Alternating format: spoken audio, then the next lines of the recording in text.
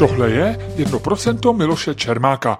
Já jsem Miloš Čermák a moje 1% jsou asi 2 cm na výšku a necelý 1 kilogram živé váhy.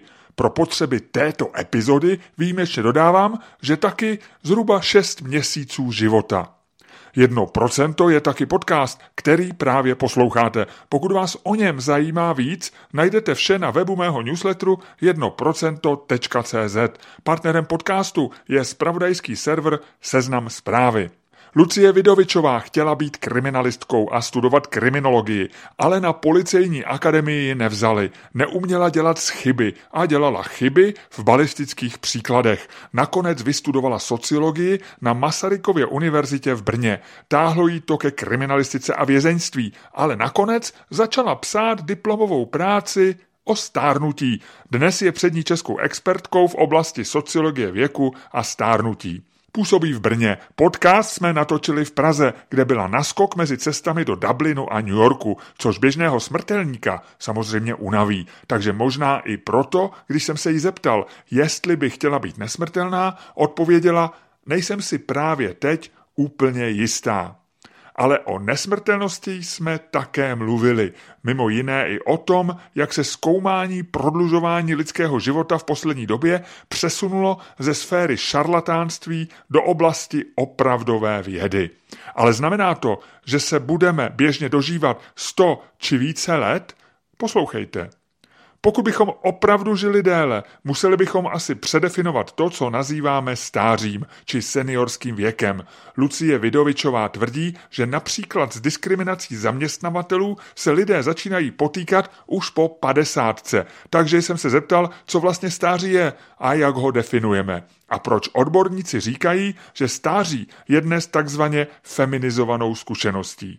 Mluvili jsme o spoustě věcí. O tom, že lidé s negativním postojem ke stáří se podle jedné studie dožívají v průměru až o 7,5 let nižšího věku. Že diskriminace z důvodu věku je mnohem častější než diskriminace genderová, o níž se však mnohem víc mluví a píše. A že ve všech typech krizí jsou seniori výrazně četnějšími oběťmi než běžná populace. Vzpomeňme třeba na pandemii. Pochlubil jsem se, že jsem starší než slovo ageismus a chvíli jsme se o tomhle fenoménu v podcastu bavili. Jaké jsou nejčastější projevy ageismu, proč jsou jeho oběťmi nejen lidé starší, ale často i mladší a spekulovali jsme i o tom, co je opak ageismu. Je to společnost, která věk ze svého povědomí vyzmizíkovala, anebo která naopak věk oslavuje. A konečně zeptal jsem se svého hosta mimo jiné i na to, jestli se stáří bojí a zda by chtěl znát datum, kdy zemře. Jestli vás zajímá odpověď, určitě poslouchejte. Plus jedna praktická rada. Když v tomto díle podcastu zazní konkrétní data a informace, pak vězte, že je Lucie Vidovićová čerpala z vědeckých studií či jiných relevantních zdrojů. A když je k dispozici nemá, říká stroze, na to nemám data. To, abychom učinili zadost rozdílu mezi informacemi a dezinformacemi. Přeji vám příjemný a datově pestrý poslech.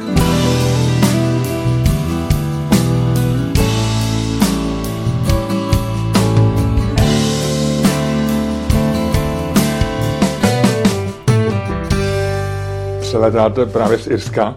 Ano. Jaký byl let? Krásný, byl rychlý a spolehlivý. Mě hlásilo ráno mobilní telefon, že bude větrno kolem 12 hodiny, takže nebyly turbulence? Nebyly turbulence, bylo to opravdu velmi pohodlné a je mi jenom líto, že jsem tam nestrávila více času, protože to skutečně bylo jenom pracovní a neužila jsem si žádnou turistiku. Ani pivo? Ani pivo. Guinness? Ne. Teď to vypadá, že Guinness je sponzorem podcastu, ale není to tak. Ale možná, když nás někdo poslouchá. Může se ohlásit. Byli na palubě staří lidé? Nemnoho. A vidíte, teď jste mě chytli, že já sice jsem profesionálně deformovaná a sleduju všechno, co se může týkat starších lidí, ale zrovna teda tím, jak jsem byla vlastně ponořená do přípravy prezentace, kterou mám ještě dneska odpoledne, která se týká týrání starších lidí, jak jsem se vlastně moc nerozhlížela. Kdybyste si na to vzpomněla a našla někoho starého, vhodného, tak jste ho mohla potírat, abyste měla nějaký materiál na přednášku. To je úsměvné a přitom je to k pláči.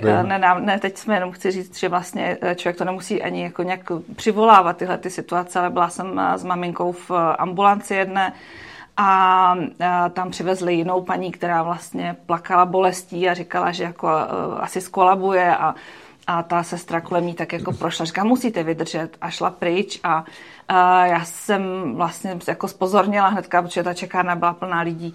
A za chvilku vyšla jiná sestra a začala na tu paní křičet. A proč vás nedali na postel? Proč vás nedali na postel? Jak kdyby ta chudák paní měla vědět, proč není na posteli.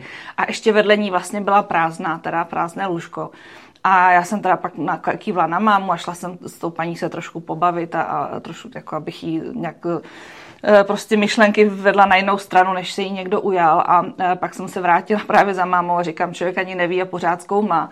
A máma se tomu začala strašně smát, protože ona je takový jako hlavní vlastně testovací objekt ve všech mých jako výzkumech. Ale opravdu bohužel na tyhle ty věci člověk narazí, i když nechce. Já jsem použil oslí můstek a vy jste se hned chytila a jela jste dál, protože vy se zabýváte stárnutím jako socioložka. Proč? Jak se dostala? Protože se tím zabývám i já každodenně, když stanu z postele, tak stárnu. To já vím, ale když jste se rozhodla, že se budete zabývat tady tím oborem, tak jste byla mladá, vy jste stále mladá, ale byla jste hodně mladá a když je člověku, já nevím, 18 nebo 17, když se rozhoduje o vysoké škole, a nebo byste možná se rozhodla během vysoké školy, nevím.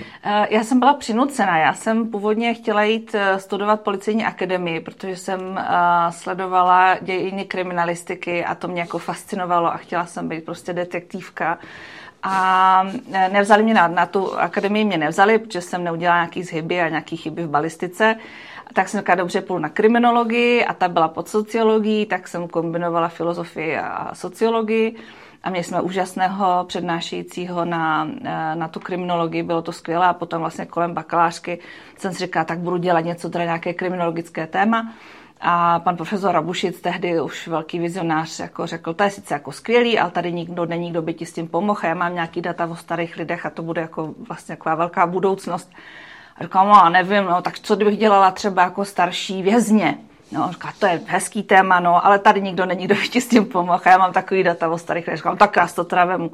A měl pravdu. Jako to téma roste, nebrzdí zatím, když někdy mám pocit, že už vlastně jsem všechno k tomu důležitého řekla, ale pak vyjdu do nějaké jako jiné bubliny a vidím, že tam jsou jako nedotčení.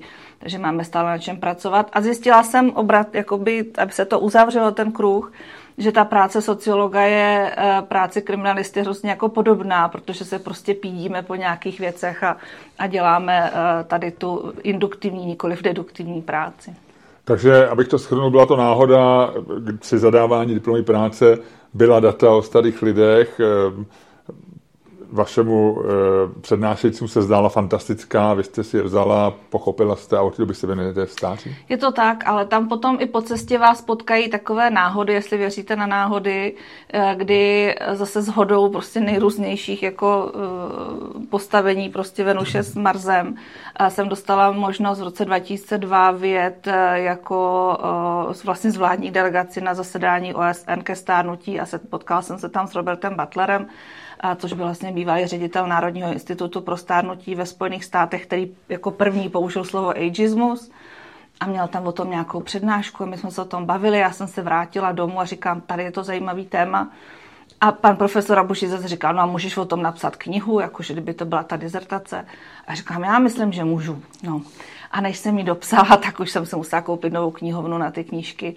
A teďka ta poslední velká, kterou vlastně udělal kolektiv autorů pod vedením jedné z izraelských kolegyní, má kolem, myslím, 500 000 stáhnutí ta kniha, takže jako to téma, jak jsem říkala, roste. A já s ním, protože taky já se měním a vážně vidím, že i ty témata, která mě bavila v těch 20, 25, už mě dneska nepřijdou tak zajímavá, jako ta, která řeším dneska. Já jsem se zhrozil před pár lety, když jsem zjistil, že jsem starší než slovo ageismus. To jsem si našel, že vzniklo v roce 1970, nebo že ho poprvé použil nějaký Američan, který se zabýval... To byl on, ale 68 je to. Tak jak se do toho trefujete? Je to 60... Do 68. Ono se píše 69, ale 69. Já to mám od zdroje, že to bylo už 68. Já teda jsem to dohledával a oni říkají, že to poprvé v tisku bylo ve článku, a teď myslím, že ve Washington Post nebo v nějakých novinách amerických, a že to řešilo právě nějaký ten problém, nějaký čtvrtí, kde bydlí staří lidi, nebo tak nějak, vy to asi víte přesně, nebo to řekněte. No říkáte to velmi správně, říkáte to mnohem správněji, než se o tom často i píše.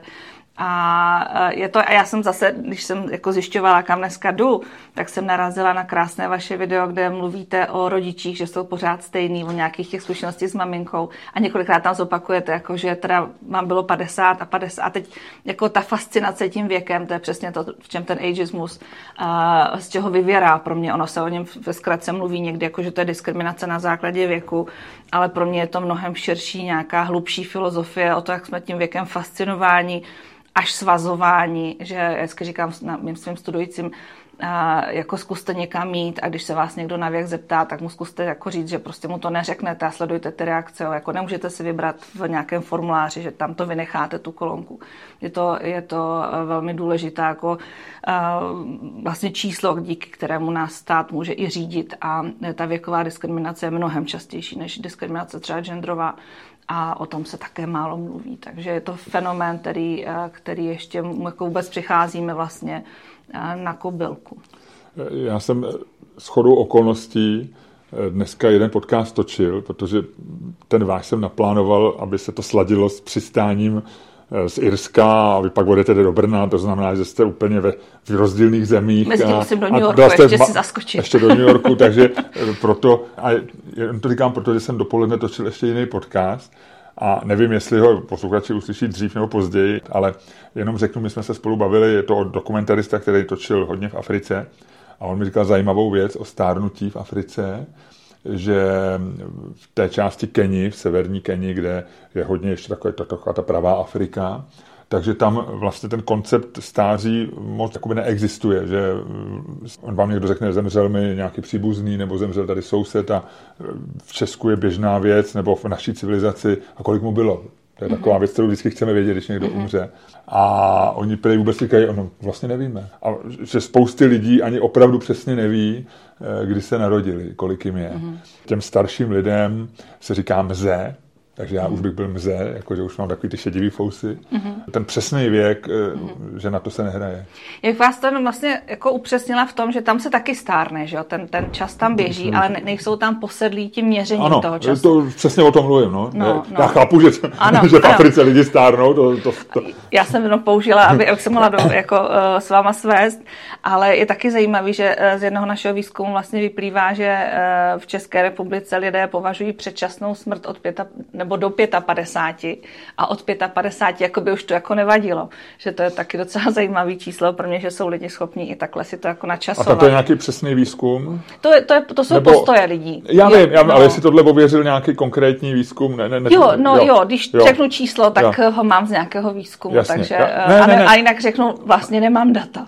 Ono, rozumím, ale jestli je to takový nějaký váš intuitivní pocit, nebo jestli to ověřil výzkum, vy jste zmínila nějakému stand-up, kde jsem mluvil když jsem zdůraznil, že mě je 50, v té době je tady ta knížka, vám pak možná dám, ale tady to je osahaná, najdu vám lepší, že nám slíbila Černošku, kterou jsem si jako napsal k 50. Takže ta určitá posedlost věkem samozřejmě je, ale a teď jsem zapomněl, co jsem chtěl říct. Vy jste říkala... Taky máte ADHD? Určitě. No ne, a to už je demence stařecká. Vás už by to mohlo zajímat. V tom se často chybuje, že se někdy právě ADHD zaměňuje za demenci. A to je moje další jako fascinující, pro mě nové fascinující téma, protože jsem si ho taky teďka na stará kolena jako nechala diagnostikovat. A pak jsme s kolegyní Alex Vrbelovou, teď se omlouvám, jsem zkomolila i příjmení, a vlastně připravili takový první jako český text, který se tomu věnuje, protože jako z ADHD nevyrostete. To znamená, že i v domovech pro seniory máme lidi, kteří mají ADHD. Možná mají nastavený nějaký schopnosti, jak to jako schovávat, jak to manažovat, ale může to ovlivňovat třeba schopnost, jak s nimi můžeme komunikovat, nebo způsob, jakým třeba jako pracují. A vlastně se o tom vůbec nemluví, jako by neexistovaly. A to je jedno, teďka jsme objevili takové nové tabu, přesně když jsem si říkala, už všecko vím, tak najednou jsem na sobě zjistila, že vlastně nevím a že to je prima zase do něčeho vstoupit. Takže jestli jako zapomenete své myšlenky, tak já vám rozumím. A já vám děkuju za tuhle takovou elegantní delší proslov, který jste mi umožnil, abych si vzpomněl, co jsem chtěl říct. A já jsem jenom chtěl říct tolik, že rozumím tomu, že hodně lidí vnímá ten věk od určitý hranice a já jsem přesně dokonce tohle v jednom stand-upu měl, proto jsem se ptal na ten zdroj, že vlastně ta 50 plus minus pro mě intuitivně takovým tím věkem, že když někdo řeknete zemřel a bylo mu 49, tak říkáte, Ježiši Kriste, co se stalo, co to bylo? A když mu bylo 52 nebo 55, tak řeknete, no, tak jsem chápu. Ale ono se to navíc mění i věkem. Ta relativita toho vašeho postoje k věku, že najednou potkáváte lidi, kteří jsou mladší než vy, ale na který vy jste ve 20 přesně si pamatujete, když jste slyšeli, že někomu je 53, můj tchán, když mu bylo nějak 53, 54, tak jel, protože to bylo těsně po převratu 92, tak jel na nějakou stáž na rok do Francie. A já jsem si říkal, v 53 na stáž, jako o co mu jde? Už je zase tam se žene, co si od toho slibuje. Jo, a mě je dneska 55 a hned bych jel na nějakou stáž. Je to určitě pravda, jak říkáte. Zároveň já tu knihu, co jsem pak napsala o tom ageismu, tak začínám bonmotem, nebo takovou citací, kterou jsem slyšela v hospodě, když to řeknu nějaké party, kdy maminka mluvila o tom, jak její dcerka vlastně přestala kamarádit se svojí nejlepší kamarádkou, protože prostě jako ona už jde po prázdninách do školy. Jo.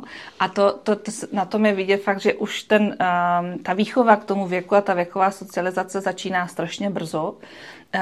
Ve škole to je známé, jako, že máme takzvaně věkově jako segregovanou společnost. Do školy jdeme s lidma stejného věku, v práci jsme s lidma stejného věku, v domovech pro seniory jsme s lidma ze stejného věku. A nemáme moc šancí se jako o těch ostatních věkových skupinách učit. A zároveň ta jako význam té věkové informace je v různých jako věkových skupinách, je to dynamické, mění se to.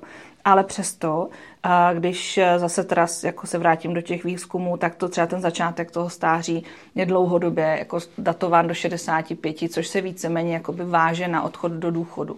Nebo, že to jsou takové dvě jako proměny, které se vlastně nemění. A zároveň my, když se i ptáme na takový jako jízdní řád, kdyby se ideálně třeba mělo stát, že máte první dítě, že byste se měli oženit, že byste měli být na vrcholu kariéry, tak přestože ve společnosti se to všechno jako hodně posouvá, že děti máme později, nebereme se nebo se bereme později, tak už vlastně jako 10-15 let, co ty výzkumy sledujeme, tak ta čísla jsou pořád stejná. No, tak to jenom ukazuje na to, že skutečně se neučíme ani tak od svého okolí, jakože bychom pozorovali, jak to má tetička tady vlevo, ale jsme schopní se jako společnost domluvit na nějakých číslech, která potom jako velmi zarytě se jich držíme a to jsou takové ty věkové normy, kdy potom jako lidi vás vlastně přesně hodnotí. Jak se definuje stáří? Já vím, že jsou různé definice. Kdysi jsem někde četl, že OSN měla pro nějaké potřeby. Vždycky se definice dělaly pro nějakou potřebu, aby to bylo pro potřebu třeba zákona nebo nějakých standardů nebo tak. Tak někde jsem četl, že seniorský věk začíná dokonce až v 70. Teď jsem četl hezkou definici a nevím, jestli ji nespletu, kde nám říká, že stáří se definuje jako věk, kdy pravděpodobnost, že v příštím roce zemřete, je vyšší než 2%. Tak že dneska jsme někde už kolem 70, ale že před 50 lety to bylo něco přes 50, že tím, jak se zlepšuje zdravotní péče a žijeme zdravěji a klesá chudoba, takže v západním světě je to už jako relativně vysoké číslo. Jak vy definujete stáří? Jako neexistující skupinu nebo neexistující věc. Právě proto, že tam to hledání toho společného jmenovatele je vlastně jako velmi obtížné. Vždycky je to předmětem nějakých jako dohad, sporů nebo naopak souhlasů.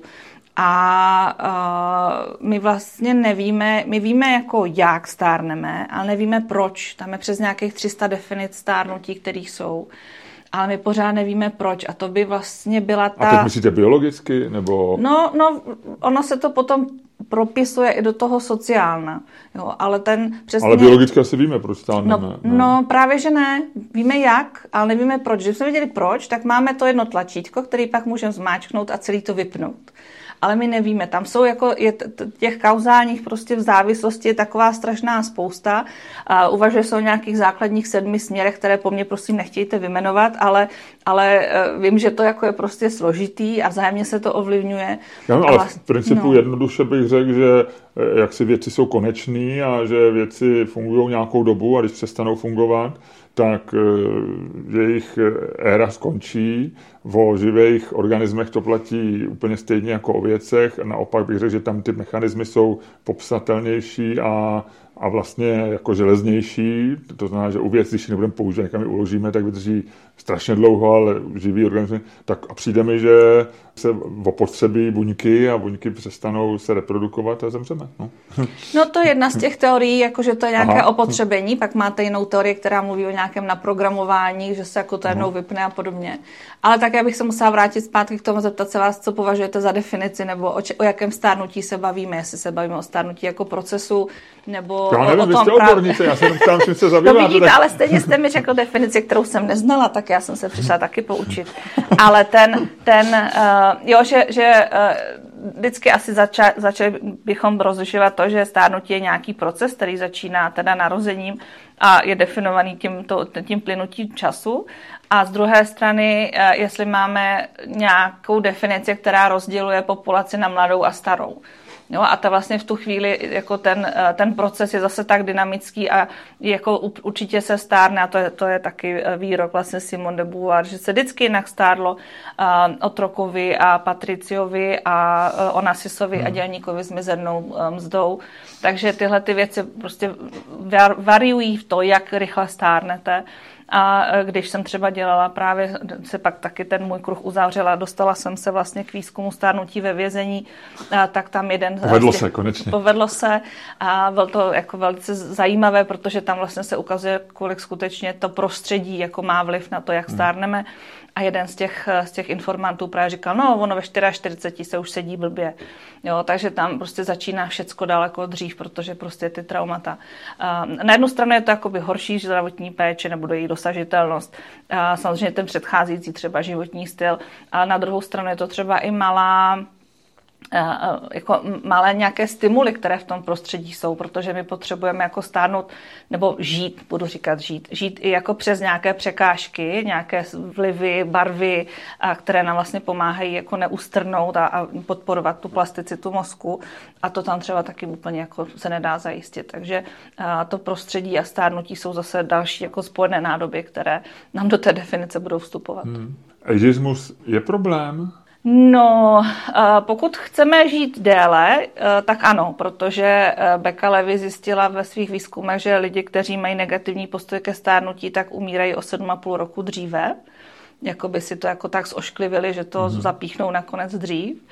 A je to vlastně, když bychom uvažovali jenom o té diskriminaci, tak je to prostě něco, co určitě ve naší společnosti nechceme, protože chceme mít společnost, která respektuje humanitu a jedinečnost každého člověka a nerozlišuje podle věku tam, kde to není podstatné.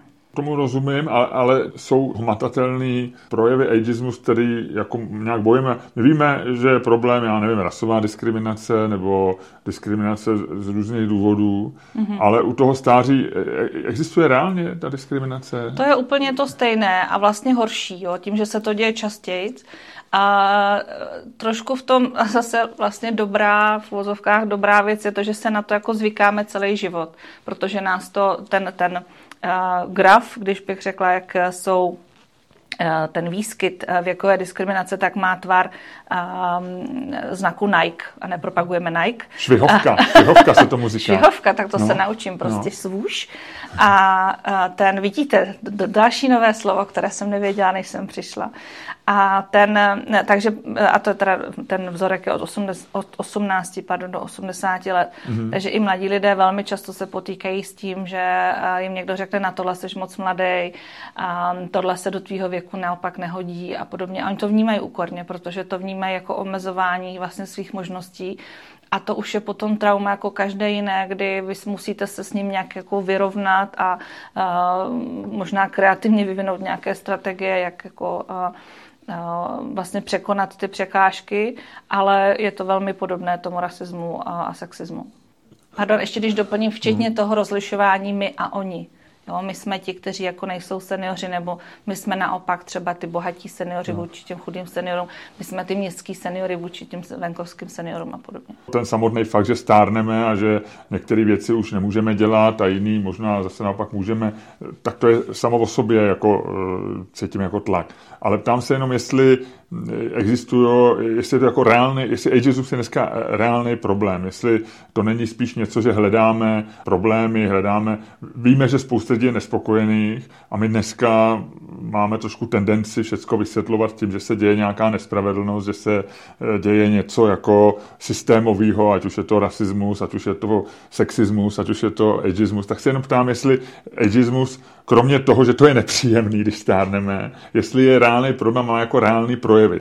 Je diskriminací v jiném smyslu, než jako asi rozumíme všemu, že tomu, když já si měl vybrat zaměstnance, chápu, že by to byl ageismus, ale celkem logicky si spíš mu mladšího, když budu potřebovat někoho, aby nosil krabice, a když budu potřebovat někoho, a bude mi v týmu chybět někdo, kdo bude rozumný a kdo má zkušenosti a koho budou ostatní k němu vzlížet, tak si mu starší. A nevím, jestli je to ageismus, nebo jestli je to jako normální chování společnosti, kde my teďko zpětně dohledáváme, že to má parametry nějaké diskriminace.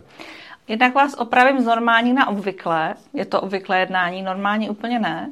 A můžu vás vyzvat, jako proč byste nenechal Arnolda Schwarzeneggera nosit krabice? Vy jste ho viděla, on jako mluví moc hezky, jak tomu Putinovi nahrál ten vzkaz, to bylo perfektní. To jsem zrovna neviděla, víte, třetí věc, novinka. No, to je už rok starý. Ale bavíme se o té fíze, jo. Bavíme se o té vlastně vy jste řekl, jako to vztáhl vlastně k tomu tělu. Ale ale tak dobře, ale já tady budu mít člověka, který bude věku Arnolda Schwarzeneggera, nebude mít jeho fyzickou kondici, tak mu řeknu, vy jste ale starý na tu práci. A nebudu to myslet ani zle, ale prostě budu mít pocit, že by ho bolely záda. A budu ageista v tu chvíli, ale když bude Arnold Schwarzenegger, tak mu to neřeknu, protože vidím, že je silný. No, tak ale stále je to ageismus. No pak už ještě se dostáváte do takzvaného ableism, ale to je, jako jestli je člověk schopen či neschopen. Ale tady to je přesně o to, si říct vlastně, a narazil jste na věc, která v tom ageismu je taková jako pro mě samotnou vlastně obtížná, jestli je opakem ageismu jako společnost, ve které věk neexistuje, anebo naopak společnost, která ten věk slaví, ať jakýkoliv. A to se jako nerozhodlo, v tom žádná shoda není zatím. Ale na druhou stranu, pro mě je ta cesta jako si říct, a potřebuju ten věk. Jo.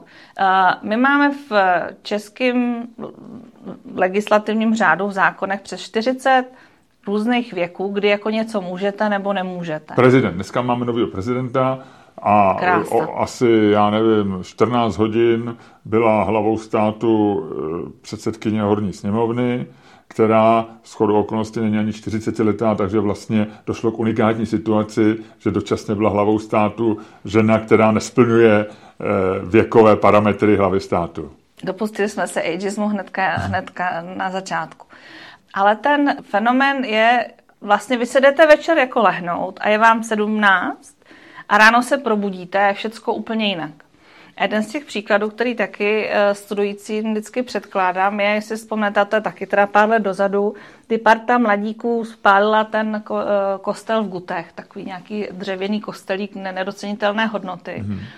A jednomu z nich, který vypadal nakonec, že byl vlastně asi jako hlavním organizátorem, tak chyběl snad týden do těch narozenin.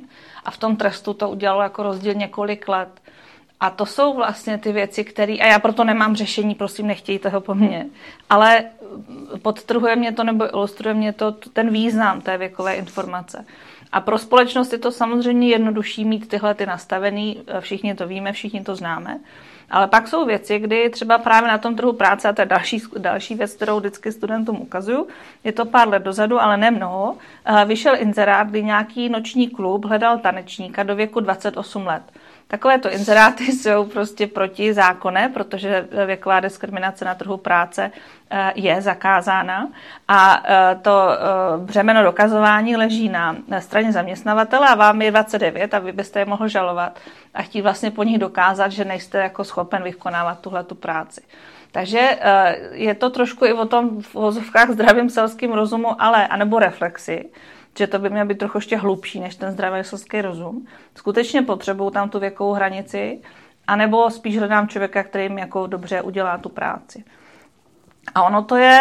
Není to jenom formalismus, že jako jsem špatně nadefinoval inzerát a neměl bych tam psát věkovou hranici, ale pak si to člověka prohlídnu, v duchu si řeknu, tak ty jsi kamarádem moc starý, nahlas řeknu, my se vám ozveme a nebudu ageista, ale ve skutečnosti jim jsem. No minimálně neporušíte zákon, jo, když tam jako nedáte ten věk, ale je to hluboce v nás a prostě máme nějakou představu o tom, jak by ty lidi měli fungovat.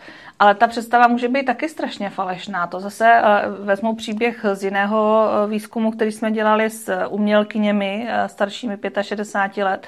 A to nejsou takové ty klasické jako celebrity z novin časopisů, takže ty jejich tváře lidi moc neznají, ale jejich obrazy se prodávají prostě za 100 000. A ona právě vlastně hovořila o tom, že vešla do nějakého obchodu a chtěla si koupit svetřík a ta prodavačka jí řekla, tady pro vás paní nic nemáme, tady je to všecko drahý. A to jako zamává s člověkem a to zamává se sebehodnotou, začnete jako sebe pochybovat o těch věcech. Zrovna tak můj student, který začal studovat v 70 a skončil v 74 teda doktorát, tak když vlastně propukl covid a to je člověk, který běhá na sněžku a je takový jako nezmar, a okamžitě samozřejmě se chtěl zapojit, a mu řekl, no nemůžete, vy jste jako ohrožená skupina, vy jako, a říká, ale já jako nejsem přece, já potřebuji být užitečný, jako nezavírejte mě. A hodně jsme to s ním tenkrát jako o tom se bavili, že to fakt jako cítil velmi úkorně, protože prostě si najednou připadal, že jako co se stalo, jako že najednou proč už to není ten borec, co jako běhá na tu sněžku. Ale stejně tak úkorně se můžu, abyste říkala, že ageismus je, i když se mladý člověk cítí, že ostrkovaný, že je mladý, a zrovna tak, už se to zmínila, máme hranici, kdy můžeme řídit auto a někdo, kdo je super chytrý, šikovný a zodpovědný v 16, může říct, ale já se chci zapojit a jezdit autem a vozit rodiče někam nebo vozit sestru do školy, a zrovna tak někdo, kdo je předčasně vyspělý, může chtít sex ve 13. A taky máme nějakou hranici, no, tak... Máme, a je to něco, na čem jsme se jako společnost domluvili, ale říkám, vždycky o to čas od času otestovat, jestli to ještě pořád je funkční, jestli to té společnosti pomáhá, nebo jí to spíš jako není ku prospěchu, a zase že, ty debaty právě třeba o snížení té trestní odpovědnosti se cyklicky taky vrací do toho přesně z těch důvodů. Já jsem vás nějak nechtěl challengeovat, že bych jako zpochybňoval ageismus nebo tak, ale spíš jsem se ptal, jestli jsou, nebo jaký jsou třeba dneska v Česku nebo v naší společnosti nějaký projevy ageismu alarmující, že opravdu je to něco, co se dá změnit. Já úplně samozřejmě chápu, že se někdy díváme trošku na lidi, když jsou starí, tak přesně jak vy říkáte, můžu si pomyslet, no vy tady asi nic nekoupíte, protože je to třeba pro mladý, nebo něco v tomhle smyslu, to je jasný, ale to je, prostě jsme lidi a jsme nedokonalí a máme svý špatné myšlenky a každý si myslíme o lidech, který potkáváme spousty špatných věcí a říkáme je nahlas většinou. A to vás neomlouvá, ne? Ne, já jenom chci říct, že to je takový permanentní stav, to je taková každodenní ageismus, rasismus a všecko, co asi v sobě máme, a samozřejmě snažíme se chovat líp a je to správně, že se snažíme chovat. A já si myslím, že ten proces stačí. Jo, že ta reflexe toho, já tyhle věci v sobě mám a snažím se nějakým způsobem nahlížet, je přesně ten ideální stav, do kterého se potřebuje dostat. Proto to říkám, to je správný, že to děláme. Někdo říká pokrytectví, ale svým způsobem pokrytectví dělá jakoby slušnou společnost, že si můžu myslet, co chci a nezabráním tomu, ale nedělám to nebo to neříkám. Ale jestli jsou nějaký projevy, s kterými jako má smysl bojovat, jak vy říkáte, třeba v přijímání do zaměstnání, kde dneska mají jako starší lidi jako se setkávají s nějakou diskriminací, kterou můžeme nějakým způsobem jako napravit. No určitě to je ten trh práce, tam je to vidět hodně. A je to je už až záhada, že to začíná právě už kolem té 50 strašně brzo a i záleží taky zase na tom odvětví, že? V tom ICT to třeba možná už je 40. Zrovna s těma technologiemi je to taky zajímavý fenomén, to je něco, co vlastně už babička Boženy Němcové, tam babička jako nechce mít dohromady s troudníkem jako novou technologií a prostě chce si dál dělat círky a takhle to v nás je, ale když mám jako v e-mailu mám svůj podpis citát, nebo pod podpisem mám v e-mailu citát Vintna Cerfa, otce zakladatele internetu, že když lidi říkají, že seniori neznají s internetem, takže jim odpovídá, no mám pro vás novinku, my jsme ho vymysleli. Jo, že vlastně máme tendenci zapomínat, co všecko ty lidi jako mají za sebou, co nesou a že i na tom trhu práce můžou být užiteční. A tam se dostáváme, ale to je téma, které možná nevím, jestli chceme otvírat, jže se vždycky naštvu. Já vás zvládnu i naštvanou. Děkuji, ale já možná sebe ne. Tam jde to, že já strašně bojuju teďka poslední dobou, asi tak, jak stárnu. S představou, že člověk má svoji hodnotu jenom jako pracovní síla. A že vlastně je to podstatný, aby jako na tom trhu práce byl dobrý a aby jako přinášel ty hodnoty. A že když to nedělá, tak ho prostě odkopneme a pak ještě mu nadáváme, že na něho jako společnost musíme platit.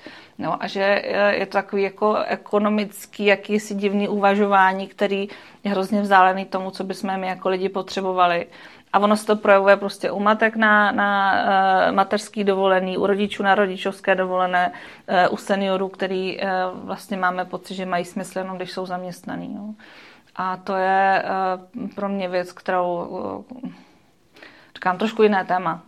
Nevím, jestli má smysl se do něho pouštět, ale je to součást té debaty. Vždycky pan doktor Kalvach mluví o takzvaných životech nehodných žití. Že máme někdy pocit, že jako některý lidi bychom fakt mohli jako někam zavírat, házet ze skály a prostě vypínat. Ale to jako není to vítězství té humanity. Tak ono je to i trošičku takový jakoby filozofický problém a možná se tak i rozdělujou kultury nebo různé společnosti. Splácíme tu péči, kterou nám dali rodiče, jestli máme splácet jim, to znamená starat se spíš o rodiče, anebo vlastně se staráme hlavně o děti. Já vím, že se jako staráme o oboje, ale jako ten pohled je, spíš dlužíme něco svým rodičům, anebo napíráme tu energii k dětem, kteří jsou nositeli budoucnosti. A máme jich čím dál tím míň, takže čím dál tím míň energie nás to stojí, jo? Tak tím pádem máme víc energie na ty starší rodiče, který nás přežívají, nebo kterých víc přežívají. A přežívají v lepším zdraví, což je podstatný. Phil Mullen napsal už v roce 2000 pak 2002 vyšla reedice a pak už nevím proč. Imaginary Time Bomb, Why Aging is not a social problem, nebo economic problem. Mm-hmm. Jo, o tom, že je to takové jako strašidlo, který používáme, že to jako neunesem a neuplatíme. A on tam právě popisuje ty různý způsoby, jak se to dá vlastně jako nahlížet a počítat a říct, že to vlastně žádný problém není. A i Česká republika v té době, kdy máme mít to stárnutí v uvozovkách nejhorší kolem toho roku 2054, tak na tom zdaleka nebude tak, jak je na tom Japonsko dneska. To znamená, že jako nám se nic horšího než dnešní Japonsko nestane.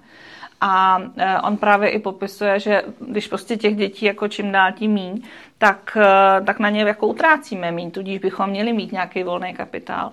A zároveň taky ukazuje, že ne všichni ty, kteří se právě jak se počítají ty indexy ekonomické závislosti, kde se velmi často pracuje na té minimálně mezinárodní úrovni s věkovou hranicí 15 až 65 jako ekonomicky aktivní, což nejsou lidi, kteří jsou ekonomicky aktivní a zrovna tak po 65 není to, že by ty lidé už nebyli ekonomicky aktivní nebo nevytvářeli prostě DPH nebo HDP a tyhle ty čísla do toho vůbec jako nevstupují. Nevstupuje do toho produktivita práce, nevstupuje do toho robotizace, jakým způsobem budeme jako ty hodnoty tvořit dál do budoucna. Takže já sice vždycky říkám, nejsem ekonomka, ale tahle ta kniha pro mě jako, mě to dávalo všechno smysl, co on tam píše.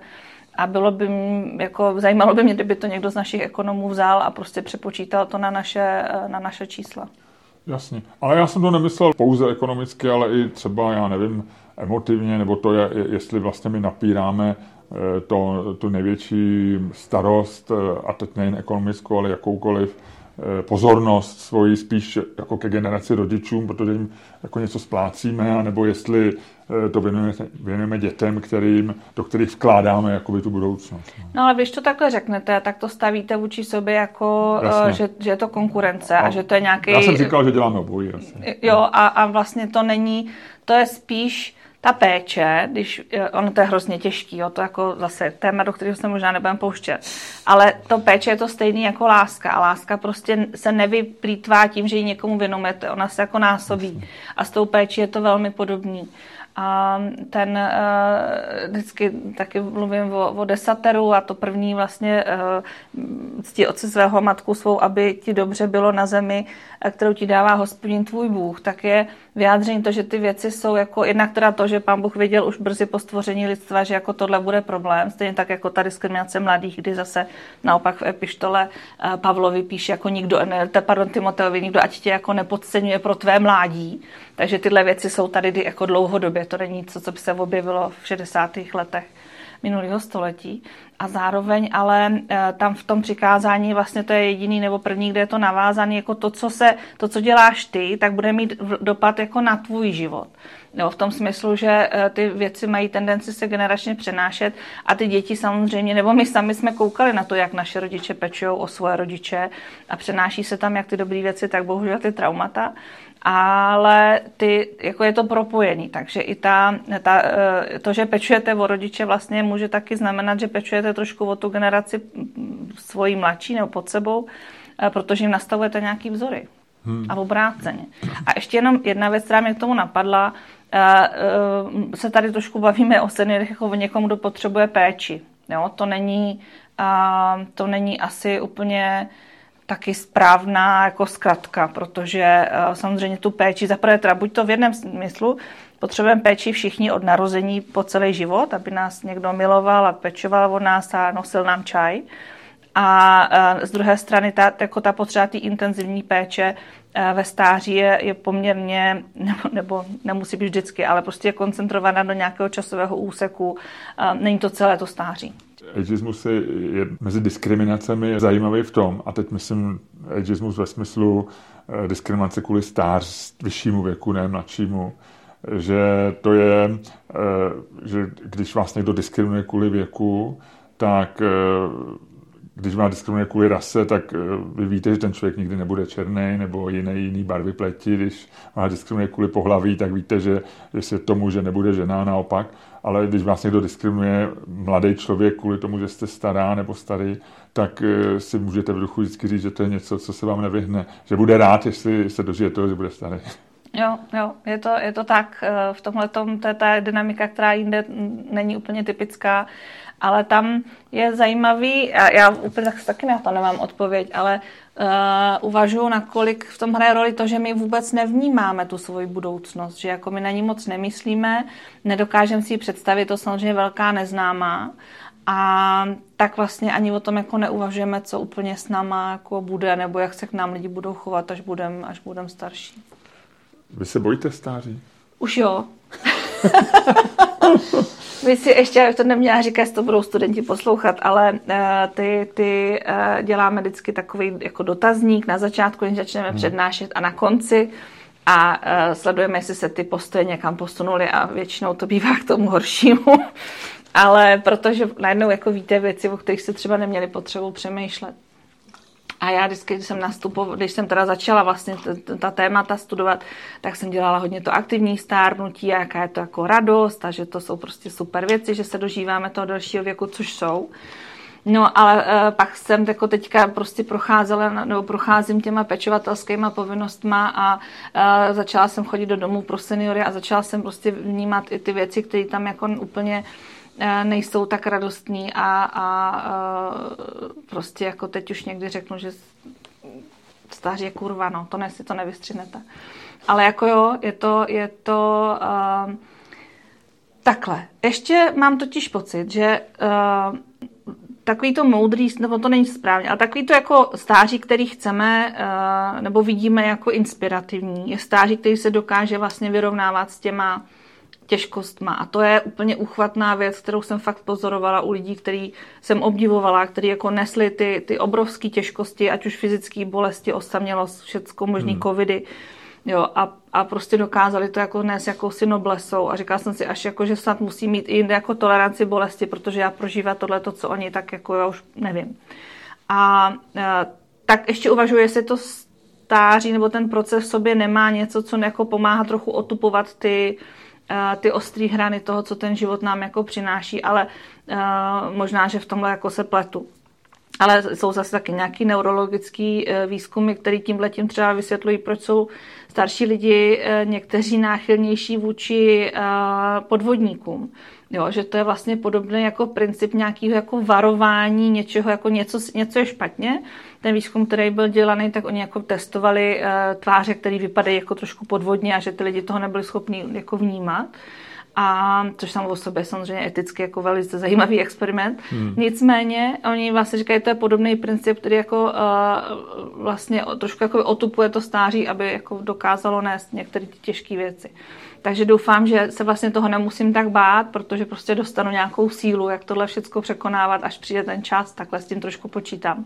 Jasně, že ve 40 člověk prožívá stáří mnohem větším strachem, než když mu je 70 a už mu tam naskočí nějaký hormony a změny v tom, který ho uklidňují. Tak jako když máte medikaci proti bolesti, takže... Medikace stářím, tak to je taky novinka, to bychom si měli patentovat.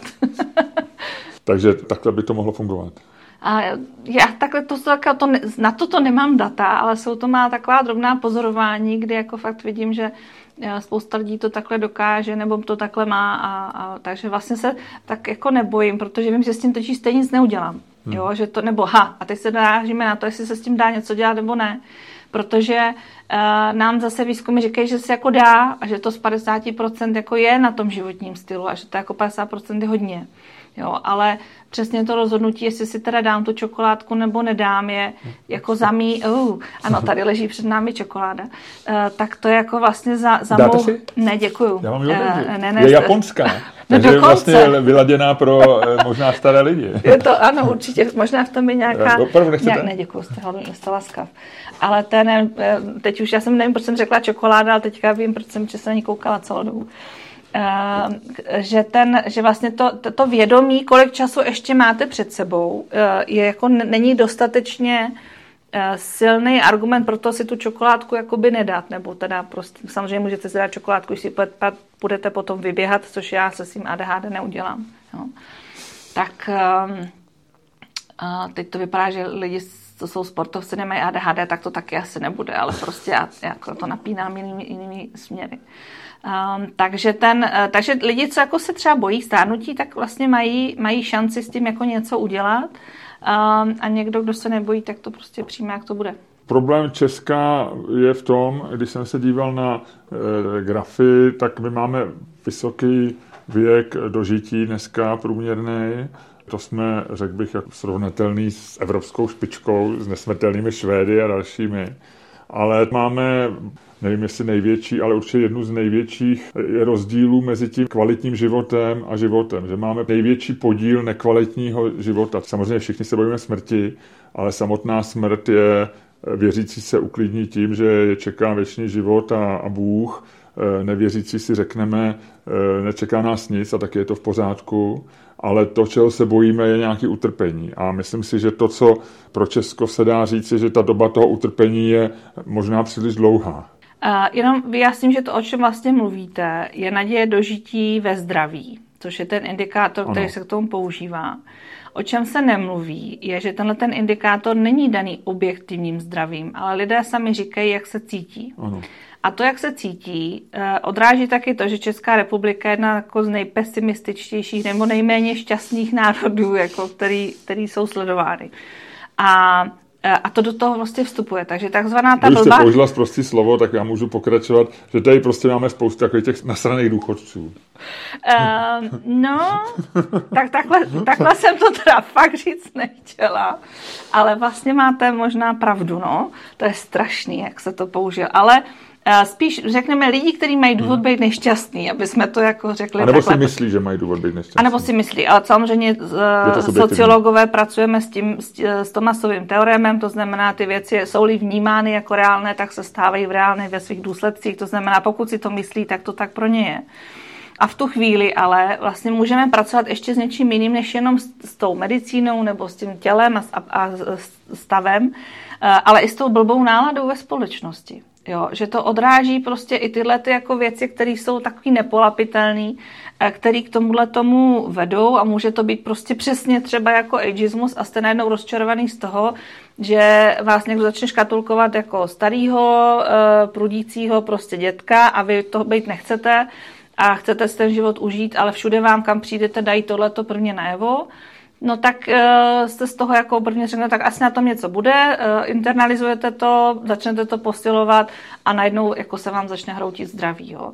Takže to není jenom ta individuální zodpovědnost toho, jak jsou ty lidi zdraví nebo nezdraví, což samozřejmě vůbec není individuální jako samou o sobě. A dokazují to i regionální rozdíly v té takzvané tvrdé naději do žití, která tam nemá tu subjektivní složku, která i v rámci České republiky mezi těmi regiony je 4 roky. Jo, jako je fakt ty rozdíl, jestli se narodíte někde prostě na severu Čech v romském getu, anebo vysokoškolsky vzdělaným rodičům prostě v centru Prahy. Já jsem dokonce viděl mapu Londýna, kde podle ulic a kde je vidět, že taková ta adresa 2TV1, což je střed Londýna úplně, kde jsou nejdražší nemovitosti a samozřejmě bydlí nejbohatší lidi, tak je to přes 90 a jsou části severního Londýna nebo okraje Londýna nebo i někde schované, nečekané. Vždycky to mám nějaké vysvětlení, že tam prostě je buď to, že je tam nějaká diaspora nebo něco a je tam najednou třeba 70 a od 10 ulic vedle je 92. A je to přesně, vracíme se k tomu, že já to vždycky říkám social exclusion kills. Jo, jako zabíjí, to, co nás zabíjí, je vlastně ta sociální exkluze, to sociální vyloučení. Není to ten jako věk jako první. Chtěla byste žít věčně? Já nevím. Já jako dítě, jo. Dokonce si přesně pamatuju, když jsem pocítil strach ze smrti. Bylo to v tramvaji číslo 12, já jsem s dědou kolem jatek v Holešovicích a najednou mi došlo, že umřu a úplně mě to vyděsil. Takový ten vesmír na mě padnul a opravdu takový intenzivní pocit, který si do dneška pamatuju. A pak jsem dlouho jako dítě vlastně si říkal, že budu žít věčně, že jsem se tak jako rozhodl, že nechci umřít. Ale pak v jistou chvíli člověk samozřejmě akceptuje, že všichni umřou a v jistý moment si řeknete, že to je vlastně dobře. Tak se ptám, kde jste vy? Já to ještě můžu otočit tak, že já samozřejmě díky svému jako přesvědčení toho, že jako jsou za mě zaplacený mé hříchy a jdu do nebe, tak jako žít věčně budu. Ale jestli chci, takže vlastně já jsem se zarazila s tou otázkou, jestli tady chci být věčně na zemi. A to je otázka, která třeba teď zrovna, když jsem jako unavená, tak se mě úplně nechce. Máte za sebou let? Mám za sebou let a ještě před sebou ten New York a všecko ostatní, ale ten jako ještě za jeden bonmot říká, že jako neznáme nikoho, kdo by nechtěl žít ještě aspoň jeden den. Ano. A zároveň, ale vy jste jako řekl slovo, že všichni se bojíme smrti nebo toho utrpení. A zase taky jsem já jsem říkal, že se nebojíme až tak smrti, jako ale bojíme se toho, co bude předcházet. To si pak můžete poslechnout. Všichni se bojíme smrti, ale pak vlastně se bojíme utrpení. Ano. Protože samozřejmě takhle to, jo, tak vás chytám, to je ten detektivní talent ve mně. Jo. To je škoda, že jste neudělala ten vys na hrazdě. Já jsem dneska ráda. Já jsem dneska hrozně ráda, protože to je jako velmi obtížná práce a nevím, jestli bych to tenkrát v těch 19 ustála. Takže všecko, jak má být. Ale zároveň, a vidíte, teď jsem myšlenkama někam jinam. Jo, že jako jsou vlastně, taky jsem mluvila jako s několika seniory, který vlastně mluví o tom, že jsou jako smířený a že jsou připravený odejít a bez ohledu na nějaké vyznání a to jste řekl se naopak velmi přesně v tom, že i výzkumy se shodují na tom, že buď to jako velmi přesvědčení ateisté, anebo jako silně věřící lidé vlastně s tím problém nemají a pak je ten velký proud uprostřed, který to vlastně vyřešený moc nemá. Ale a je to zase otázka toho, jak vnímáme, nebo jak jsme schopni jako společnost poskytnout nějaké alternativy. Ale ta touha jako po dlouhověkosti je něco, co je zase velmi vnitřně a hluboce v nás zasazeno. I jako z toho biblického pohledu je vlastně stárnutí jako trest za ten prvotní hřích, stárnutí a smrt. No, takže ta věčná snaha prostě najít ten elixír mládí je něco, co v nás je a co nás jako žene za nějakým novým poznáním už dlouhodobě. Mimochodem, chtěla byste vědět, kdy zemřete? To je docela zajímavá otázka. On je dost praktický, protože když člověk zemře, vám dává tu sílu třeba si uspořádat spousty věcí a rozvrhnout si životní síly. Na druhou stranu je to asi jedna z nejděsivějších informací, které můžete dostat. Tak co vy, kdyby vám tady kdybych se proměnil v ďábla a nabízel vám tuhle informaci, řekla byste, jdi ode mě, nebo povídej? Mně to bylo v nějakým takovým jako motivačním zase kázání, co mě přišlo do e-mailu. Tam byla napsaná věta, což zase pro mě jako člověka s ADHD mě to hrozně oslovilo. Vždycky umřeme s tím, že máme nedokončený seznam. Jo, že já prostě mám neustále nějakých seznamy, který nestíhám a v tu chvíli jsem si uvědomila, to je vlastně jedno, to je naprosto jasný, že já to nestihnu. A v tu chvíli mě vlastně ta nabídka toho, že bych to mohla stihnout, jako neláká, protože vím, že ten seznam je tak strašně dlouhý, že to prostě nestihnu. Takže jako spíše mi to jedno a ono by to mohlo být... No jedno není to, je to jedno. Jako vědět, kdy zemřete? No, ale jestli to bude zítra, nebo za 3 roky, nebo za 20. To je jasný, no. Ale nechtěla byste to asi vědět, ne? No, ale... Já teda ne. No, jako já nevím... to stejně se to nedovíme, taková hypotetická otázka. Já vím. Jo, ne, vy jste moc hodný na to, abyste ty informace věděl, nabízíte čokolády a no, tak asi jako tohle Jo, tím jsem chtěla říct, že vlastně to vědět jako nepotřebuju a chápu, nebo nevadilo by mě, kdyby teda, nedej bože, mě tady prostě teď vzala tramvaj, až budu odcházet. Jo, no, že... Buďte opatrná, tady se blbě přechází ta lidská, takže tak buďte... Jo, já to opatrná budu, to slibuju, ale... Až dojdete do Brna, tak zavolejte. Dobře. Dáte to potom jako vlastně popis toho podcastu, jak to dopadlo. Spíš se bavíme o tom společenském rozhledu, co se socioložka. Nicméně ta biologie je důležitá u stárnutí. Jsme zmínili to, že bohatí lidi se dneska usilují o to, aby žili věčně, nebo investují do toho peníze. I firmy jako, já nevím, Google a další mají svoje divize. V Silicon Valley jsou firmy, které speciálně se zabývají jenom tím, jak nabídnout lidem delší život. Vím, že se konala konference v Praze 2x nebo 3x Singularity University a přivezli sem takového jednoho z lidí, já jsem zapomněl jeho jméno, ale bylo mu 50, to vypadalo na 80, měl strašně dlouhý fousy. Brede Grey. Ano. A ten říkal, že budeme žít, že už my, co jsme v sále, budeme žít do 120 a pak se bude žít do 300 let, už za 50 let, nebo tak Pokud nějak. to byl opravdu Brede Grey, tak by musel změnit výpověď, protože on vždycky říkával, že se dožijeme 1000 a ty lidi, co se dožijí 1000, už se narodili a dneska jim je kolem 50. Myslím, že to bylo trošku míň, trošku bych ubral, ale tak to nějak to říkal. Ale slíbil nám v sále, co jsme, že jako 120 nebude problém. Sledujete? To asi jo. Sleduju. Už jste znala perfektně jméno, podle mého velmi, řekl bych, karikovaného popisu jste okamžitě viděla, že to je Audrey... Než jste použil ten popis, že to mohly být dva, mohl to být David Sinclair, anebo David Sinclaira znám, to jsem četl v knížku, ale tohle byl tenhle ten šílenec. No pozor, on byl šílenec, ale to tak, jako to je vlastně jako sociologicky strašně zajímavý. Já když jsem začala tohleto a když vlastně jsem začala pozorovat, nebo sledovat, tak byl skutečně jako považován za šílence a šarlatána. Ale teďka už vychází ty jeho obrázky na titulních stranách renomovaných časopisů s podpisem vizionář. A to je vlastně taky hrozně zajímavý fenomén, jak to začíná ta touha po nesmrtelnosti jako normalizovat ve společnosti. Je to něco, co je vlastně bráno jako, co skutečně jako, co můžeme chtít, protože to je odklon od toho právě, že je tady jakýsi řád, ať už boží nebo přírody, která prostě nás chce postupně jako vyměňovat. A že my máme jako lidi možnost tohleto zastavit díky své jako inteligenci a technologiím, což asi spolu souvisí.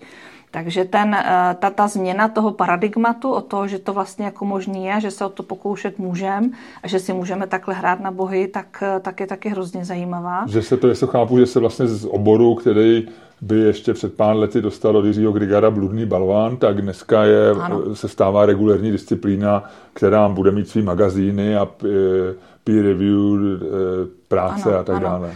A zároveň teda se přiznám, že nejsem úplně jako informovaná o posledních jako výsledcích, ale vlastně ty jako skutečně dosažení toho jasného pokroku zatím jako nemáme. Jo? Že to pořád pracujeme s nějakou vírou, že to jednoho dne prolomíme. ale jak jsme se o tom bavili na začátku, to tlačítko jako je ještě v nedohlednu a i kombinace těch 7 tlačítek, na kterých už jako je nějaká shoda v té vědecké odbornosti, tak jo, jestli prostě jedno má být vytažený na 5 a druhý na 3, prostě nastavování těchto věcí. Přesně tak to jako ještě nějakou dobu může trvat. A nebo, a to já nevím, prostě nebo najednou zítra, tak jakže ještě v listopadu jsme taky neměli umělou inteligenci, která by si s náma povídala, tak prostě může najednou přijít nějaký klik a budeme to mít. No. A tam potom, ale oni na to, tam je fascinující, že oni mají na všechno vždycky odpověď, nebo právě Obert de Grey má na YouTube takovou asi hodinovou přednášku, kde se vyrovnává s těma věcma, které jako člověka napadnou, proč ne. A jedna z toho je třeba přelídnění, nebo právě ten nedostatek jako programu, jako co tady budeme tak dlouho dělat. A všecko to mají jako zmáklý. No, oni mají zmáklý. Mně se přesně, když jsem slyšel jeho přednášku, která byla hodinová, byla zajímavá samozřejmě a lidi ho fascinovaně poslouchali, tak on řeší problémy, který by přinesla nesmrtelnost. Ale má to jeden malý detail, že nikdo netuší, jak si nesmrtelnost dosáhnout. Jak vy přesně říkáte, on pověděl, proč by nebylo problém přelidnění, proč nebude problém jako nekonečně mnoho času pro lidi, že budou střílet kariéry. Vlastně má, a říká to velice chytře, ale neříká nám, jak se tam dostaneme. On říká, dostaneme se tam tak, když do toho budete investovat. Jasně. Takže on vlastně to jako má ten marketingový nějaký, já jako nechci to nějak znevažovat, protože fakt jako nevím, co se může stát. Jasně.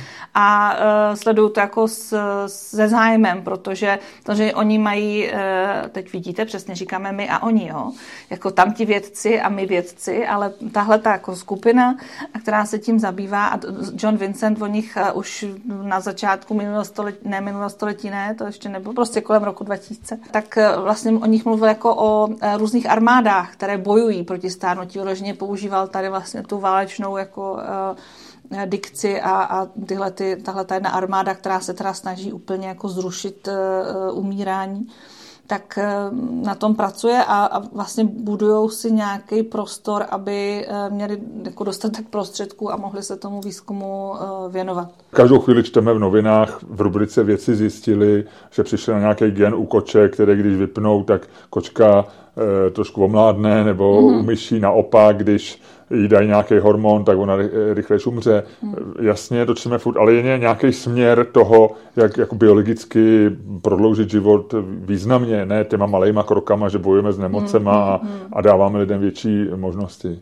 No tam je, pokud vím, tak jediné, co fakt snad funguje, tak je kalorická restrikce, ale tak, jak funguje v té laboratoři, tak to znamená, že byste, a teď teda fakt plácnu blbost úplnou a omlouvám se za to všem, ale že byste museli jíst prostě jako krajíček chleba Jasně. za měsíc, jo, že to je vlastně nedosažitelná ta restrikce pro člověka. A taky, co by to bylo za život? No, dejít jídlo je vlastně štěstí. No, přesně. Je to tak, já to taky tak mám nastavené. Ale jako nevím, který další směry vlastně mají nějaký takovýhle pokrok, který se k tomu nějak směřuje. A hlavně že ve spoustě těch vědeckých věcí až nějaký jako čas a odstup ukáže, jaký to třeba může mít nezamýšlený důsledky. Jo. A oni samozřejmě říkají, a to je všem jasný, že pokud prodloužení života, tak samozřejmě toho ve zdraví a nejenom kvůli těm subjektivním vnímáním, ale toho, že skutečně člověk tam nebude mít ty dlouhá období závislosti. Ale zatím to naše jako a teď ne si přirozený prodlužování života, ale tak, jak to máme nastavený, tak vede jenom k tomu, že žijeme tak dlouho, že se dožíváme toho, že dostáváme demence, jo? Nebo že se u nás vyvinou demence, nedostává, že prostě se předpokládáme, nevíme taky, z čeho úplně ty demence jsou, tak jo, že vlastně my nevíme, co úplně, tam je velká neznámá, co se stane, když jako toho dosáhneme. Jestli tam někde za rohem náhodou není nějaký jako brouk skovaný, který do toho hodí ještě vidle, no. Tak jak jste říkala... Velmi odborně řečeno. Vy jste zmínila v jiné souvislosti umělou inteligenci, jenom mě zajímá váš obor, a teď ani nemyslím přímo, vy se zabýváte ageismem a stářím, ale o sociologii ovlivňuje umělá inteligence bezprostředně. My se všichni poslední 3 měsíce za prvé bavíme tím, co všechno dokáže, a za druhý přemýšlíme, koho nás všechny nahradí, že jestli třeba už za půl roku nenapíšeme mnohem lepší otázky do podcastu umělá inteligence. Možná i dneska už by napsal lepší, nevím. Asi, jo. No to jste teda trošku drzá. Teď se trošku drzá. Já si myslím, že je potřeba na staršího člověka. Já v tom vidím trošičku ageismus. Já si myslím, že to není o věku, že to je o vašem zaměstnání a jsme u toho, jo. Ne, tak jenom se ptám teďko vážně, určitě, jako jestli jak váš obor. Ne, to je velmi vážná otázka a já jsem fascinovaná tím, jak málo vážně lidi berou. A kromě toho, že jako jedna, a teď samozřejmě se nechci vychloubat, ale jedna jako věcí, kterou lidi s ADHD mají, tak jako schopnost vidět ty souvislosti. A ve chvíli se tohleto objevilo, a teda je pravda, že to vlastně u nás objevil kolega, poslal to teda na celou katedru, že jako jo, podívejte se, vyzkoušejte si to, a všichni jako, jak budeme známkovat, jo? A říkám, lidi, to vůbec není o tom, jestli budeme známkovat a jak. Tohle mění úplně všecko, vlastně tak, jak třeba právě vědec pracuje a píše. A za mě, teda si myslím, že nemá smysl s tím bojovat, ale jako to obejmout, protože to už nikam nezmizí, zakazovat to nemá smysl, ani to neumíme, upřímně. A najednou jako je potřeba se vrátit k tomu, prostě hledat cesty, jak to využít ku prospěchu věci a třeba tím přesně získat jako víc času na to, aby jsme nemuseli teda být 5 dní v týdnu na trhu práce. Jo. Ale mě to připomíná ještě, nebo ty obavy, které s tím někteří mají spojené, připomíná moji zkušenost, když jsme měli vlastně humanoidního robota, kterýho jsme chtěli vytvořit tak, aby vlastně pracoval takzvaně age-friendly, aby právě byl se seniorem jako dobře kompatibilní, aby jsme překonali ten obrovský most mezi teda tou nejnovější technologií a tím, co vlastně mají lidi vůbec schopno, nebo možnost se učit, jo, že nemáte jinak možnost se dostat k takovýmhle věcem. A fungovalo to skvěle. Ale na začátek právě ještě než jsme tam robota vůbec přinesli, tak jsme se bavili v životě 90 tady v Praze s kolegyněmi, které pracují v tom centru aktivního stárnutí a ta paní na recepci tam seděla u toho stolu takhle ruce založený a říkala, tak já to jaké nemusím bejt, jestli on bude dávat informace a vodit lidi někam a tak. A pak jsme toho robota vybalili a on se nedokázal připojit na internet. Takže ona si tak jako oddechla a zjistila, že ani jako její práci recepční jen tak někdo nenahradí, protože samozřejmě najednou se ukázalo, že ta práce není jenom o dávání informací, ale že ona jako má ještě nějakou přidanou hodnotu, ta její konkrétní práce, kterou ten robot jako nedá. Plus třeba to, že robot má kolečka, který po těch kočičích hlavách, který tam v tom jako historickém baráku jsou, se vlastně nedostane tak, aby ty klienty třeba doprovodil tam, kde oni potřebují. Takže tohle padlo velmi záhy. No ale my jsme potom teda, a to teda klobouk dolů před kolegy na ČVUT, společně teda se seniorkama a potom i vlastně se scénáristou vytvořili jako obsahy, které jsme zjistili, že je lepší než dialog, je vlastně dělat jako právě stand-upy, kdy ten robot vytváří nějaký jako vlastně humorný nápad, nebo vytváří, vysílá humorné věci, které vlastně jsou nějakou jako zábavným prvkem, protože to nemá nahradit člověka, má to pobavit. Ale my jsme k tomu museli najmout paní, která vlastně jako loutko, vodič, seděla za bukem s tím notebookem a vlastně dávala pozor na to, aby on se nezasekne, nebo když se zasekne, tak aby ho jako zrestartovala. Takže místo toho, aby někdo o práci přišel, tak jsme vytvořili nové pracovní místo. A to tak jako symbolicky to pro mě bylo, že takhle by to mohlo asi vypadat i do budoucna. A já si myslím, že to říkáte úplně přesně a že ta místa nebudou mizet, ale že se bude měnit prostě ta pracovní náplň lidí a tak, jak jste říkala, my jsme měli obejmout a je to nový nástroj, který nám práci usnadní a možná změní, ale určitě nás nikoho v tuhle chvíli asi nevystřídá. Ale umělá inteligence má možná i roli třeba v tom, že může nahradit starým lidem společnost. A jak se na to vy díváte? Protože je to problém, který mají zvlášť dlouhověký lidi a zvlášť ti, kteří potom žijou třeba v dobrém zdraví, tak přicházejí přirozeně o svý současníky a... Jeden z těch problémů tam je právě, že žijeme v té věkově segregované společnosti a nemáme ty přátele v různých věkových skupinách. To znamená, že máme stejně staré přátele a oni nám umřou, tak jsme najednou sami. Takže jedna věc, jak tohle jako vypreventovat, je mít ty přátele v různém věku, aby se tahle jedna věc eliminovala. Ale oni třeba nemůžeme ani bojovat, třeba je to daný i lidskou povahou, že my se prostě nejlíp cítíme a nejbližší jsou nám ty vrstevníky. Někdo jo a někdo ne. Jasný. Ale to vlastně platí právě u té osamělosti, kterých je několik typů a ta schopnost jako být sám se sebou je jeden z darů, který se dá zase jako vycvičit a rozbalit. A zná taky teďka v tom Irsku přesně jedna paní o tom vykládala, jak je hrozně ráda vlastně sama a v té jako solitud. A že když někdo zazvoní u dveří, jako aby jí přišel pobavit, tak jí z toho stávají vlastně hrůzou na hlavě. Takže je potřeba počítat i s tím, že ne všichni chtějí být jako animováni. Ale pro mě určitě mají ty technologie smysl, jako já se taky bavím s technologiemi, jako introvert je to prostě technologie pro mě jako dobrý společník. A my jsme měli v projektu úplně skvělou paní Aničku, která je prostě odmala velký fan. A tam teda vůbec to za náma ty dámy chodili, tak prostě četli sci-fi a chodili právě s tím. Já teďka už vidím, jako, že jsem se toho dožila, že to fakt jako funguje a že tady je robot, s kterým můžu mluvit a četla jsem o to jako děcko a teď to tady vidím. Takže to pro ně bylo jako velký zážitek. Ale paní Anička byla přesně ta, která prostě byla taková fanda do těch technologií, že když se jí robot zeptal, jako, a co vám tady v centru, jako, co se vám tady nejvíc líbí? Ona řekla, ty. A kdybyste vyhrála 1 000 000 korun, co byste si koupila? Tebe. Jo, a já si tě tohle, a ty můj drahoušku, a já si tě prostě vezmu domů.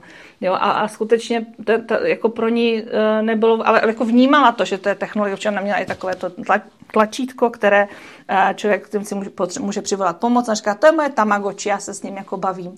Jo, takže jsou lidi, kteří vlastně tohleto úplně přirozeně bez ohledu na svůj věk, a jsme zpátky do toho ageismu, dokážou adoptovat a pro který to velký přínos. A pak je na druhém jako straně tady té linie lidi, kteří vlastně technologie jako nechtějí, nepotřebují a mají na to svatý právo. Jo, je hrozně málo textů, který by to debatovali, ale jeden velmi krásně jako se právě zabývá tím jako non-users. Říká, oni někdy vytahují tu kartu toho věku, aby se jako omluvili, že fakt s tím nechtějí nic společného, ale je to v pořádku. Prostě lidské právo je jako být offline. Ono teda asi zatím není to lidské právo, ale otázka je, jestli by se nemělo stát lidským právem. A prostě tu zkušenost tomu nepotřebují. A pak je ta široká jako to spektrum mezi tím, který to používají k něčemu a k něčemu jinému, to přijde jako jim zbytečný. Takže technologie do stáří určitě ano, zase jako každému podle svých potřeb, ale nesmíme zapomínat, že prostě ten vývoj jde tak strašně rychle dopředu. Já vždycky používám obrázek eskalátoru. A ty technologie, které bude mít moje 7letá dcera, tak prostě budou pro mýho 15letého syna jako zastaralý, nebo obráceně, jo? Že jako on nebude stíhat to, co bude mít ona. A my si neuvědomujeme, že nemáme nastavený žádný procesy, které by právě průběžně nás o těch novinkách jako informovali nějakým aspoň uživatelským způsobem. Takže ta představa, že dnešní junioři budou technologicky zdatní, je úplně nesmyslná. Protože ty technologie, které oni budou muset zvládat, pokud je k tomu nikdo nevzdělá, tak stejně nebudou stíhat jako dnešní seniori. Já když jsem tu otázku kladl, tak jsem to ani nebral jako vztah seniorů k technologiím. Tam si i lidi přenášejí to z toho svého mladšího věku. Můj otec byl technik a projektant, tak v životě nepoužil počítač a telefon má jenom, kdyby mu něho náhodou zavolal. Byl takovej celý život. Tak je do dneška. Ale umělá inteligence, co by partner starších lidí, může vstoupit do jejich života nikoliv jako technologie, že to bude, nebudou to brát jako technologii, budou to brát, že ten počet s nimi mluví a že si s ním prostě večer vždycky popovídají, když manželka nebo manžel zemřeli a kamarádi se k ním nedostanou nebo taky nejsou naživu, tak si budou povídat s počítačem. O tom je taky jeden film na jedné z platform, je dost hrůzostrašný, jak se přiznal. A tam jako, jo, může jak to se být jmenuje? Archiv, Aha. mám pocit. Doporučil mi ho syn. A je to o? Vlastně o tom, když člověk jako umře, tak se uploaduje ten jeho vědomí a no takhle, já jsem to nemyslel takhle. No ne, a máte jako možnost s ním ještě mluvit, ale pak se najednou ukáže, že to vlastně že ono to má nějakou, že přesně to vědomí jako dál pracuje v rámci té technologie, ano. Než ho teda někdo jako vypne nebo se to nějak vyčerpá. A nebudu o tom dál mluvit, protože bych prozradila věci, které jsou tam důležitý a člověk musí zažít sám. Ale píšu si archiv a budu se na to podívat. Tak. A ten... Ale je to na Netflixu teda, jo. Já nevím, kdo vás všechno sponzoruje, ale už jsme tady tak měli... po dnešku je to Guinness, vy jste Nike a Netflix, tak ano. Je to dobrý. A ještě tady pijeme Earl Grey od Pickwicku. Dobře. A to japonskou firmu na čokoládu asi nevysvětlím. Já myslím, že to je dovezený přímo z Japonska, takže by nám ani nepomohlo to pořádně pročíst. Ale ano, a teďka, co byla otázka? Takže pro mě osobně je ta představa, že si jako bavím z technologií a vím, že ta technologie není úplně komfortní, ale to neznamená, že se to časem nestane. Takže zase vyloučit to určitě jako součást, použijeme to slovo péče o seniory, nebo součást prostě nějakého společenského života seniorů může se stát. Na čem teď zajímavým pracujete konkrétně? Na nějakém výzkumu mě říkala naše společná známá, že jste dělala zajímavý projekt, že jste měli nějaký oblek, který, když si vemou děti nebo někdo malej, mladší, tak má ten fyzický pocit toho, že mu tělo méně funguje. Jaký podobné věci děláte? No tak na to bychom potřebovali ještě asi hodinku. Tu nemáme, protože my máte přednášku ještě za chvíli. Ale těch projektů je teďka hodně, ale jsou to samý zajímavé věci, jako vždycky, protože vždycky nás tam něco překvapí a to je to, proč jsem ještě tak úplně nevyhořela v té práci, ale jeden z projektů, který se ukazuje vlastně důležitější, než jsem si na začátku vůbec myslela, tak je první česká prevalenční studie týrání a zneužívání seniorů, protože ta data neexistovala. Dneska už víme, že tuhletu zkušenost s více či méně jako strašnými věcmi má 29% seniorů ročně, což odpovídá nějakým 325 000 seniorů. A já jsem teda úplně jako velmi nahrubu počítala, že to je nějaké 1,5 miliardy jako společenských nákladů ročně. Takže kdybychom potřebovali na důchody, tak můžeme jako přestat týrat seniory a najednou těch peněz bude dost. A kdo týrá seniory? Všichni.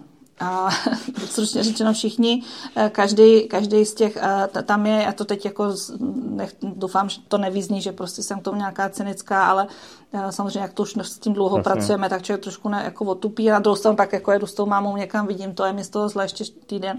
V té mezinárodní studii se sledují věci od nějakého lékového zneužívání přes vyloženě fyzické týrání, bití, zavírání v pokojích, sexuální násilí, až po takových uvozovkách jemnější věci, jako že vám někdo nadává nebo nevhodně vás oslovuje. A vlastně v celém tom dotazníku není žádná položka, kterou by nikdo nevybral. Takže všechny tyhle ty věci se dějí a působí je jakoby různí lidé. Ten dotazník vyloženě byl designovaný na to, když se to vlastně děje ze strany těch jako blízkých lidí, kteří jsou kolem vás. Je to jenom populace, která je doma. Vůbec jsme ještě nešli do zařízení, kde samozřejmě se ty zdroje jsou trošku jinačí. Takže tyhle ty věci se bohužel dějí. A dalším projektem, do kterého vstupujeme vlastně ve spolupráci s jednou slovinskou univerzitou, je dopady covidu do digitalizace. Právě pokračujeme v těch technologických tématech, protože všichni víme, že jako digitalizace se zrychlila díky covidu, ale my nevíme u těch seniorů u koho a jak daleko to došlo, kdo vlastně na tom ještě zůstal, kdo v tom pokračuje, kdo to radši opustil, jaké jsou charakteristiky těch skupin, jestli tam nám něco neuniká. Další zajímavé téma, které jsem vůbec netušila, jak bude široké, tak je význam jídla ve stáří. Protože tam je najednou taky obrovské spektrum toho, co do toho vstupuje od orálního zdraví, schopnosti vůbec něco pokousat, po nákupy, ceny malých, velkých balení, s kým jíte, jak jíte a potom, jakou máte třeba svobodu právě v těch institucích si vybrat třeba, co budete jíst. A do dneška nechápu a vím teda, že to je kvůli hygieně, ale proč prostě v domovech pro seniorech nejsou švédský stoly? Jo, proč jsou tam nějaký jako přesně daný časy, kdy můžete a nemůžete jíst a co a jak? A zase je tam spousta věcí, my spolupracujeme v rámci institutu Siri a vlastně i s lékaři, kteří dělají něco podobného ve stravování vlastně ve školách. A oni tam přišli na to, že díky architektům zase, že když mají ty várnice, nebo jak se to jmenuje, ty konvektomaty, prostě jako nemají sokly, tak jim trvá o hodinu déle úklid. A to je ten důvod, proč jako nemají bramborovou kaši z brambor, ale z pytlíku, protože prostě jako jim nevybývá času. A tady jsou takové jakoby systémové relativně drobnosti, které by mohly přispět k tomu systému. Tak to je, aby fungoval lépe. Tak to je věc, na kterou se určitě chceme taky podívat. A další kolegyně potom vede projekt, který se zabývá stárnutím mužů, což já budu kontaktovat. No. Domluveno, to zase budu zpovídat já vás teda v tom případě. A tam samozřejmě stárnutí je jakoby objektivně takzvaně feminizovanou zkušeností, protože muži se dožívají nižšího věku a ten nadpočet žen potom v těch vyšších věkových kategoriích je velký a my vlastně vůbec nevíme, co se s muži děje. Tak to je věc, na kterou budeme taky koukat. To říkala, myslím, Věra Chytilová, dnes slavný citát, který teďko spletu, jak říkala, že ženy furt stárnou, muži jsou pořád mladí, až najednou chcípnou. Je to tak, takhle se to dá taky popsat. Vy jste zmínila, že jsme na tom eskalátoru a potýkáme se s věcmi, které neznáme, nebo přestáváme jim rozumět. Já jsem někde četl zajímavý postřeh, o kterém občas přemýšlím a říkám si, na tom něco bude, že ve stáří nám ani tak nevadí nové věci, ale že nejúkornější neseme, že mizí ty starý. Že jako si naučíme, když máme energii pracovat s počítačem, proč by ne, když se to naučí 20letý, proč by se naučil 70letý. Ale že to, že něco přestane, že přestane být psací stroje a místo, takže to nám jako vadí, že to bereme jako, že mizí náš svět a to je nenávratný, že ty nové věci, že se nějak učíme. No a teď jste mě připomněl ještě jeden z mých velkých projektů o tom mizení světa. Protože právě ještě v rámci Institutu Siri mám takový podprojektí, který se zabývá tím, jak dopadá klimatická krize na seniorskou populaci, jak se vlastně to jako stýká v čase stárnutí populace s klimatickou krizí a možná, že žádný stárnutí ani nebude, protože najednou tady všichni jako uschneme. A zase ne, tak apokalypsa je jeden z receptů na stárnutí. No. Bohužel. A je jako zase datovým faktem, že ve všech vlastně typech krizí jsou seniori jako výrazně četnějšími obětmi, ať jsou to tornáda, záplavy, wildfires, ty požáry. Takže vlastně i v téhleté oblasti je něco, kde se takoby ty dvě velký historické vlny setkávají a my na to úplně nejsme připravení a chceme právě spolupracovat i se záchranáři a s takovým tím first responders v tom, aby i ty jejich přístupy byly víc věkově přátelský, ale nejenom jejich, protože zase známe teda z médií zatím, když právě třeba hoří některý jako domovy pro seniory, tak ty hasiči vlastně říkají, my vůbec nemáme šanci ty lidi od tam dostat, tak jak je to postavený. No, takže tam je zase podobně jak v těch kuchyních, když tady teda jako jde o život ještě víc než při toho stravování. A je spousta věcí, které právě díky tomu, že se snažíme odstranit ten ageismus, právě třeba prostorový ageismus, který jsou k tomu, jako, nebo by měli směřovat k tomu zlepšení do budoucna. Protože já to fakt pro svoje stárnutí takhle nechci. Bavíme se o ageismu, na druhou stranu málo kdy bylo tolik starých světových lídrů. Máme amerického prezidenta, kterému je přes 80 a ještě chce kandidovat. Spousty politiků je starých. Třeba za komunismu to bylo horší. Lepší. Ne. Teďka otázka, na kterou stranu agingu se postavím. Dobře, na co se těšíte v březnu 2023? Na přednášku za chviličku už? Ale za chviličku na přednášku. Na dovolenou asi. Kam pojedete? Pojedu do Emirátů na chviličku si zaplavat a trošku něco udělat pro své mentální zdraví. Musíte vybrat nějaký Emirát, kde není žádný sexismus. A já jeden takovej mám. Poslední otázku dávám každému stejnou. Za 10 let bude svět lepší nebo horší? Takový, jaký si ho uděláme. To říká každý a já vždycky chci vědět, jestli bude lepší. Ale my nebo se horší. demokraticky na tom shodneme, protože jako to je fakt, já to teda taky často opakuju, takže se omlouvám, že jako kdo mě poslouchá, tak už to ode mě ví. Jako jaký svět bude, se může rozhodnout dneska jako v obchoďáku u kasy, kdy se na toho člověka, který je vedle vás, jako rozhodnete usmát a prohodit s ním pár slov. No ale to by to nesměl být takový dement, víte? A jsme od toho, kde je vejce a kde je slepice. A teď mi jenom řekněte, jaký si teda uděláte vy svět za 10 let? Já se snažím každý den třeba tím, že tady dneska sedím s váma, ho udělat trošku lepší. No. Takže bude lepší za 10 let? Já nevím, kolik lidí vás poslouchá. Takže hodně. To rozhodujete vy. Dobře, tak děkuju a mějte se hezky. Děkuji za návštěvu. Já moc díky za popovídání.